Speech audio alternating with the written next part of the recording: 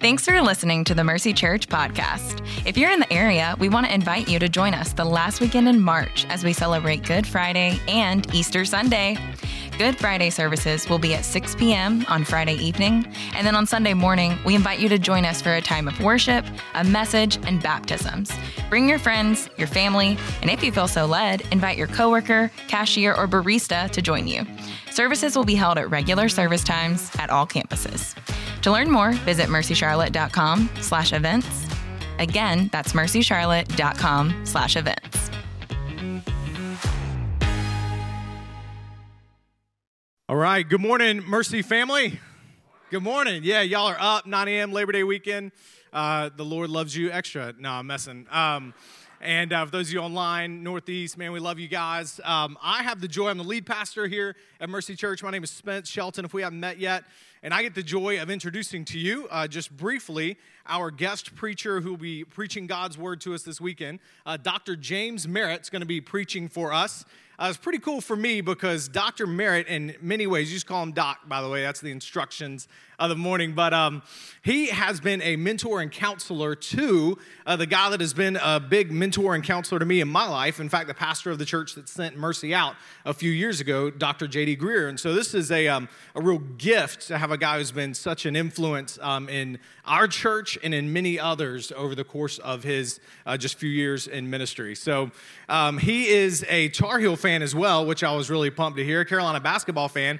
He also has a football allegiance that I'm going to leave it up to him if he wants to talk about coming off of last night, all right? So that's going to be for him to talk about, and you'll certainly hear it. But would you join me in welcoming Dr. James Merritt to come and preach God's Word to us? Thank you, brother. Thank you. Well, Lemmy, good morning. First of all, to those who are watching online to the Northeast Campus, good morning. I want to get started on a good note. How many Clemson fans do we have here this morning? Raise your hand real high. Don't be ashamed. Over here. Okay, anybody? Over here. Okay. Well, let me tell you what I said to the ladies. I was coming out of the hotel this morning, two ladies behind the desk. And they said, good morning. I said, good morning. I said, how are you doing? I said, I'm doing great. And they said, you didn't get in until like 1:30 this morning. I said, no, but I'm just so refreshed. And I said, I just want to say two things as I come out the door. So they said, okay. I said, number one, Jesus Christ is Lord. Can you say amen to that? Yeah, and I said, number two, just as important. How about them dogs, all right? How about them dogs? So anyway, it was a great game. Did y'all go to the game? Anybody go to the game? You were there. All right, good. You're Clemson fans as well? Oh, go. You are saved. I know that. I don't worry about you. That is awesome. Well, seriously, I want to thank your wonderful pastor for letting me, I can take this off, can't I? I want to thank your wonderful pastor for letting me be here today. I'm not used to wearing masks at Georgia. We're a little bit ahead of you guys. We don't have to do that stuff anymore. But anyway, again, I want to thank your pastor. He is one of the rock stars in our convention, one of the great young pastors coming up. I love his pastor, J.D. Greer, and another one of his mentors, Todd Unzicker. So it is great to be with you today. There's a difference between what you say you believe and believing what you say you believe. I'm going to put a statement up on the screen, and I'm pretty sure the vast majority of you would say, well, of course, James, I believe that. I mean, I'm a Christian, and I really do. But before you say that too quickly, I want to ask you the question again. Do you believe what you say you believe? Here's the statement. If you really believe in the transforming and redeeming power of God's presence in a person's life, if you really believe that your relatives, your friends, your neighbors, and your coworkers would be far better off forever if they knew Jesus Christ as Lord and as Savior, then the single greatest gift you can ever give to someone is an explanation of how to be rightly connected to God through Jesus Christ. If you believe that, that is the greatest thing you can do. That's the greatest gift you can give to another human being. And I believe the vast majority of followers of Jesus believe that. But then it raises this question. Why is it that we know, and this is an objective fact, that 90 to 95% of followers of Jesus never or rarely share their faith with anybody? Why is that? And I thought about it a lot, and I believe deep down it comes back to motivation. Because if you really think about it, regardless of the source of motivation. It doesn't matter whether you're motivated by love or by guilt or by fear. When motivation reaches a certain level, you'll do what you're motivated to do. I'll give you an example. So I drove 4 hours up here Saturday morning, got to Charlotte, waited an hour and a half to go 3 blocks to park, got into a parking deck, waited an hour and a half to get out of the parking deck, got out of the parking deck, got back to my hotel at 1:30 in the morning. Why would I do that? I was motivated. I wanted to see my dogs eat a tiger. That's why I came to see. You don't see that very often, okay? And that's why I did that. And so the truth of the matter is, what we're really motivated to do, we do. And as a matter of fact, we can be motivated sometimes to do even more than we think we can do. I'll give you an example. There was a drunk man that left a bar. And he decided to take a shortcut through a graveyard. It was raining very heavily. It was pitch black dark. And he was walking through this graveyard, and he didn't see this open grave in front of him, and he fell into it. Well, he tried to climb out, but every time he tried to climb up the sides, it was mud and it was wet, and he'd just slide back down. And so finally, he's just exhausted. He just went to sleep. Well, about an hour later, there was a man who worked late at night at a factory, and he always took a shortcut home through the same cemetery. Well, he fell into the same open grave, and he did the same thing the other guy was doing. He starts frantically trying to climb and claw his way to get out, but about an hour later, he's just absolutely worn out. He's exhausted. He's convinced, I can't get out of here. There's no way. And then out of the dark, he heard this voice, and it said, "You can't get out of here." But he did. Now, motivation is a powerful thing. As a matter of fact, motivation is the fuel that drives activation. Another example, the best diet in the world will not help you lose weight unless you're motivated to practice it. The best book in the world will never be read unless you're motivated to open it. The greatest message in the world will never be heard unless you're motivated to share it. Your pastor was telling me, I thought y'all done a great thing. It's over the last 3 summers, you've been doing a series on the book of Acts, and that's awesome because when you read the book of Acts, it's really an easy book and a fun book because the early church explodes in growth. It multiplies across countries and continents for one reason. There's the one thread that goes through the whole book. Ordinary people like you and me were motivated and transformed by Jesus so much that they wanted to share with others how Jesus could save them as well. That's how the church grew. It didn't grow through great preachers. It didn't go through great programs. They didn't have buildings. They didn't have money. They didn't have influence. They didn't know anybody politically. They had no political power whatsoever. Just ordinary, run-of-the-mill, minimum wage workers like you and like me that just lived their lives every single day, didn't get their name in the newspaper, weren't celebrities, nobody ever asked for their autograph, but they were so transformed by the gospel. They said, I've got to share this gospel with everybody that I can. Well, that leads me to a text. If you want a copy of God's Word, I want you to turn to the book of Romans. And if you don't know where that is, go to the New Testament. It's Matthew, Mark, Luke, John, Acts, and then Romans, right after the book of Acts. I want you to turn to Romans. And I want to share with you something that every time I read it, it just blows me away. There was a man by the name of Paul who was, by any stretch of the imagination, probably the most motivated, celebrated sharer of the gospel that the world has ever seen. He had this X factor. When he got saved, he got saved. But he says something in the book of Romans in the 9th chapter that, to be very honest with you, is so amazing. I've said this many times. If what he says was not in the Bible, I wouldn't believe it. I don't care if Paul did say it. I don't care if he signed it in blood. If it were not in the Bible, I would not believe it. And there are 3 questions that are raised in this passage that will determine one of 2 things about you.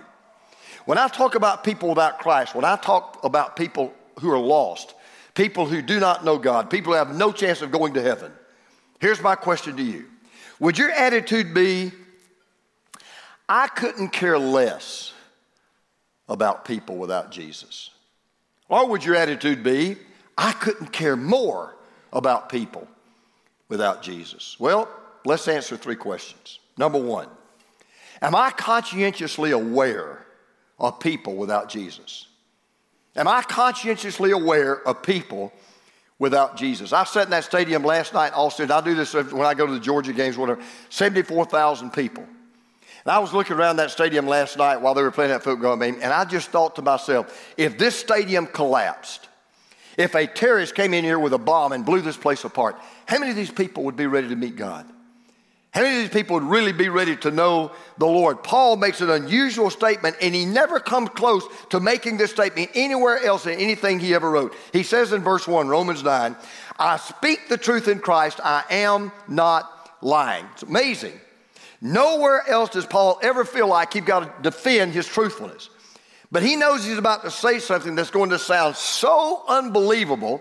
Positively, he says, hey, I'm telling you the truth. Negatively, he tells you, I am not lying. And what he's about to tell us is how desperately he wants his Jewish brothers and his Jewish sisters to come to faith in Jesus Christ. And here's what he says. My conscience confirms it through the Holy Spirit. He says, in case you think I'm lying, I can look you in the eye. I'm not going to blink. I'm not going to hesitate, equivocate. I'm not going to stutter or stammer. I'm telling you, my conscience is clear. What I'm about to tell you is true. So here's the question I want you to ask right now. If I really said, ask yourself this question. If I really said I have a burning passion for people without Jesus to come to know Jesus, would I be telling the truth? Would I have a clear conscience? I mean, you look in the mirror, you tell you, I can't answer that question. You got to answer it. In the way you live, the activities you involve yourselves in, the way you conduct yourselves, do you show unbelievers that you care about them? Would people on the outside look at us and know we've got a burden, we've got a passion for people to come to know Christ? I read something recently fascinating me about nomads that live in the desert. The way that nomads survive in the desert is they become expert trackers. They never get lost in the desert. They always know where they are, and they always know how to find people who may be lost. And here's how they do it. These nomads can squat down beside a set of camel tracks. And just like a fingerprint expert, they can identify by the marks that the camel leaves in the sand an individual animal they haven't seen for years. They can look at a man's footprints. They can tell just by his footprints how fast he's traveling, what condition he's in, whether or not he's in a hurry, maybe there's some crime he may have committed or some law he may have broken. Here's what they say. A man's conscience is reflected in his tracks. The desert and the tracks cannot lie.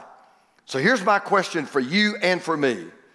By the tracks that you leave behind in your everyday life, by the way you interact with people, would your conscience bear witness that you care even to find out whether or not people have a relationship with Christ? Does your conscience bear witness that you are always aware of people without Christ? Because Paul goes on to say this, I have great sorrow and unceasing anguish in my heart.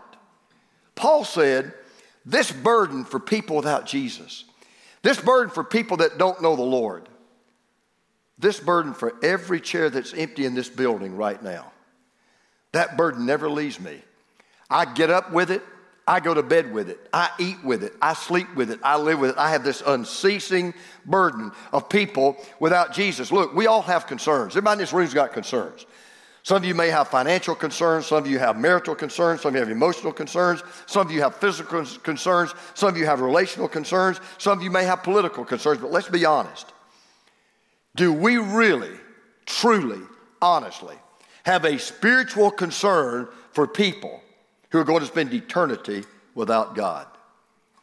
I saw people last night, this is no joke, not many, but I saw a couple crying after that game. Crying. Not Georgia fans. Crying. And with all respect, come on, it's a football game. Can I tell you what I believe ought to break our heart? What ought to break our heart is what breaks God's heart. And here's what breaks God's heart. Nothing breaks the heart of God like people without God. So the first thing I want to ask you is this. When you get in your car to go home today, when you get in your car to go out to your restaurant to eat, when you get in the car and you're going to the grocery store, are you even aware of people without Jesus? Second question Paul asked. Do I continuously care about people without Jesus? Not just am I conscientiously aware of people without Jesus, do I continuously care about people without Jesus. Now, Paul's heart for people without Jesus was broken and stayed that way, and the burden never left him. You know, it's amazing. He never took a vacation from this burden. He never took a break from this burden. Didn't matter whether it was Labor Day, Memorial Day, Thanksgiving Day, Christmas Day. Paul said, and listen to what he says in verse 2, I've got great sorrow and unceasing anguish in my heart. There was this concern. There was this care. There was this compassion that stuck to Paul like super glue, and it never left him. Now, I'm going to be very transparent and honest. If you're like me, you run hot sometimes, you run cold sometimes. See, some of you will hear this message today, and you'll get fired up. You'll say, you know, James, you're right, man. I need to be aware about people without Jesus, and I need to be caring about people without Jesus. But then the fire goes out, and we get caught back up in the busyness of life and the things that really don't matter, and we tend to forget about the most important thing that does matter, and that is a person having a relationship with Jesus. I mean, it may even be easy to think about so many other things that may be spiritual and totally forget about people who are not even in a spiritual ballpark. There are pastors that are more concerned about how good they preach on Sunday than they are about people that are lost. There are people that get up on the stage and are more concerned about how they sound than they are about people who are lost. There are some of you here today that teach about a small group. You lead a small group. You're more concerned that you put that study together than you are about people who are lost. Let me give you an illustration of this. There was a man that came to see me. This has been about 3 years ago. It's an amazing story. And he actually met me at a crusade. And he came up to me. I was doing a crusade, and he came up and he said, hey, I just moved to your town, and God's given me a ministry, and I'm looking for a church that would give me a platform for my ministry. And so he said, could I come see you? I said, okay, that's fine. So he comes and sits down, and he told me he'd been to a couple of other churches and that I knew very well, by the way, and they had turned him down. He tried to get them to kind of be the platform, but he turned them down. He said, but you know, I've heard a lot about you, and I hear you want to be evangelistic, and you preach the word, and I think I've got something to offer you. So I said, okay, now tell me, what is this ministry you have? He said, well, here's my idea. He said, I want to capture the stories of people who come to know Jesus on video. I said, okay. And he says, I want to enable these people to use their video to encourage other people who have come to Jesus to go deeper with Jesus and to fall more in love with Jesus. And then he looked at me and he said, see, I'm really into discipleship. So I looked at him and I said, okay, Charlie, I said, you're really into discipleship, is that right? Oh, yeah, I'm really into discipleship. I said, well, Charlie, so tell me, where have you been going to church? He said, well, nowhere regularly. I've just kind of been visiting around looking for a place where I could have a platform for my ministry. I said, okay. I said, do you have a family? And he said, well, yes, sir, I have a wife and 2 teenagers. I said, okay. I said, well, where have they been going to church? He said, well, they haven't been going to church. I said, well, is your wife a believer? I couldn't believe it. He said, you'd have to ask her. I'm asking you. You're married to her. Is your wife a believer? Well, you'd have to ask her. And I said, well, what about your teenagers? He said, well, I'm not sure about one, and I don't know about the other. And I said, let me get this straight. You're telling me that you're into discipleship, and you don't even know if your family has a relationship with Christ? I mean, you talk about the deer caught in the headlights. I looked at him and I said, sir, can I give you some advice? He said, yes. I said, maybe your biggest platform for ministry is in your own house. And instead of worrying about getting other people's testimonies on video, maybe you ought to be more concerned that your wife has a testimony. Maybe you ought to be more concerned that your teenagers have a testimony. I mean, you talk about not being able to see the forest for the trees. The gospel of Jesus, Paul said, ought to be like a spiritual tune we cannot get out of our head. Our passion of people, our passion for people without Jesus, and our love for Jesus ought to permeate the way we live. It ought to saturate the words we use. It ought to infiltrate the work that we do. So I'm asking you a question. It's one thing to say, oh yeah, James, I know people need Jesus. Yeah, I'm aware that people are lost. That's one thing. But do you care about people without Jesus? And then you may say, James, I really do. Yeah, I really do care. Well, then this is the last question. And that is, will I compassionately share with people without Jesus? Now, what Paul's about to say, I hadn't even got to the part yet, but just hang on. So hard to believe. What Paul is about to assert, if he was not the great apostle Paul, you know what I would have done? I would have shaken my head and looked at him and I said, Paul, you're lying through your teeth. You don't believe that? I don't believe that. Listen, you may think you mean what you say, but you really don't. There's no way you could, because listen to what he said. This is unbelievable what he says. For I could wish that I myself were cursed and cut off from Christ for the sake of my people, those of my own race. I've read that in the Greek New Testament, and it's even stronger. It's one of the most astonishing things Paul ever said. As a matter of fact, more than one scholar and one commentator has struggled to try to understand these words in some way to say what he really didn't say, because when you read it, you say to yourself, okay, now wait a minute, Paul. Wait a minute. Either you did not say what you meant to say, or you did not mean what you said. Because here's what he says. There's just no hesitancy about it. Yes, I would go to hell and I would give up my relationship with Christ if my Jewish brothers and sisters would come to Jesus. I'm just speechless at that. I'm just speechless at this. There was not one person in the world that wanted Jewish people to come to know Jesus more than Paul. He wanted them to have what he had. But let me tell you what makes this so even more amazing. You do understand that as much as Paul loved the Jews, they hated him. He was public enemy number one. He was their best friend. He would go from city to city preaching the gospel, establishing churches. They would follow him. They'd stir up mobs. They'd arrest him. They'd drive him out of those cities. They'd send teachers in to try to disrupt the work he'd planted. 40 Jews even took a vow and said, we are not going to eat another bite till that man is dead. They put a contract out on him. They wanted him graveyard dead. Wanted dead, forget alive. That's what we want. He was Benedict Arnold to them. He was the greatest traitor to Judaism they ever lived. Listen, they hated Paul more than they hated the Roman soldiers. They hated Paul more than they hated pagan Gentiles. He was the arch enemy of Israel. He was Luther to Superman. They even got him beheaded in Rome. But yet as Paul, as much as they despised this man, he said, I would gladly give up my salvation. I would gladly go to hell if it meant that you would give your life to Jesus Christ. I mean, Paul says, I am so consciously aware of people without Jesus. And I so continuously care about people without Jesus. I will do anything.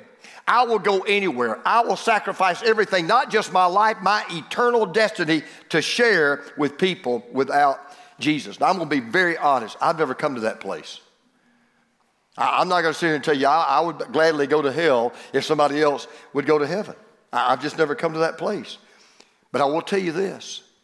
Every time I read that statement, here's what I do say. Lord, I want that passion. I want that heart. I want that fire. I want that love. I want to have that strong desire that people come to know Jesus. Because you say, well, James, how do you think Paul got to that point? Here's what I believe. He could say that because he was so full of Jesus that did exactly what he said he was willing to do. Because you do understand, Jesus did take our hell so that we could go to heaven. Jesus went to where he did not want us to go, so we would never have to go there.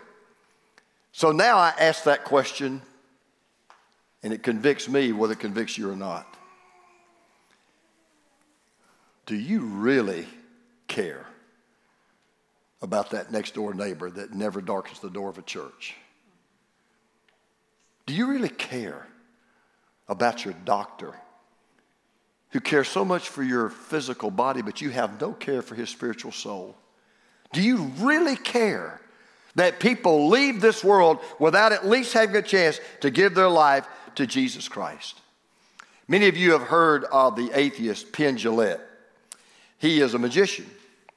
I watch his show sometimes, and it's really amazing. He is a very, very, very devout atheist, totally against belief in God, hates Christianity. Well, on his blog, he shared the story of an audience member who came to listen to him. And after the show, he gave him a Bible as a gift. He was really nervous when he did, but he gave him his Bible as a gift. And the man looked at Gillette, who can be very intimidating. He said, I just want you to know, Mr. Gillette, I'm a believer. I am praying for you. I asked God that he would give me this opportunity, and I'm really praying you'd come to Christ. He didn't know if Gillette would cuss him out or what he would do. Gillette was so touched and so respectful of this man caring enough to do this. Here's what he said. I've always said that I don't respect people who don't proselytize. And then he went on to say this. If you don't hear anything else I say, look up at the screen and listen to this. How much do you have to hate somebody to believe that everlasting life is possible and not tell them that? How much do you have to hate somebody to believe that everlasting life is possible and not tell them that? Now, here's the question. And listen, I really wasn't preaching to you folks today. I was preaching to me. You just got in the way. Because let me tell you something. I walked out of that stadium last night. Yeah, and I'm being serious. I'm not being funny. Was I pumped that we won? Yeah, I was pumped. I was excited.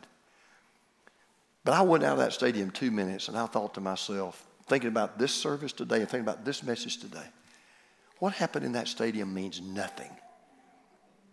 10 years from now, nobody will, hardly, except the people that played and a few, nobody will know who won that game, and nobody will care. But I'll tell you what will matter 10 years from now are people who died, whether with Jesus or without Jesus. Ultimately, that's the name of the game.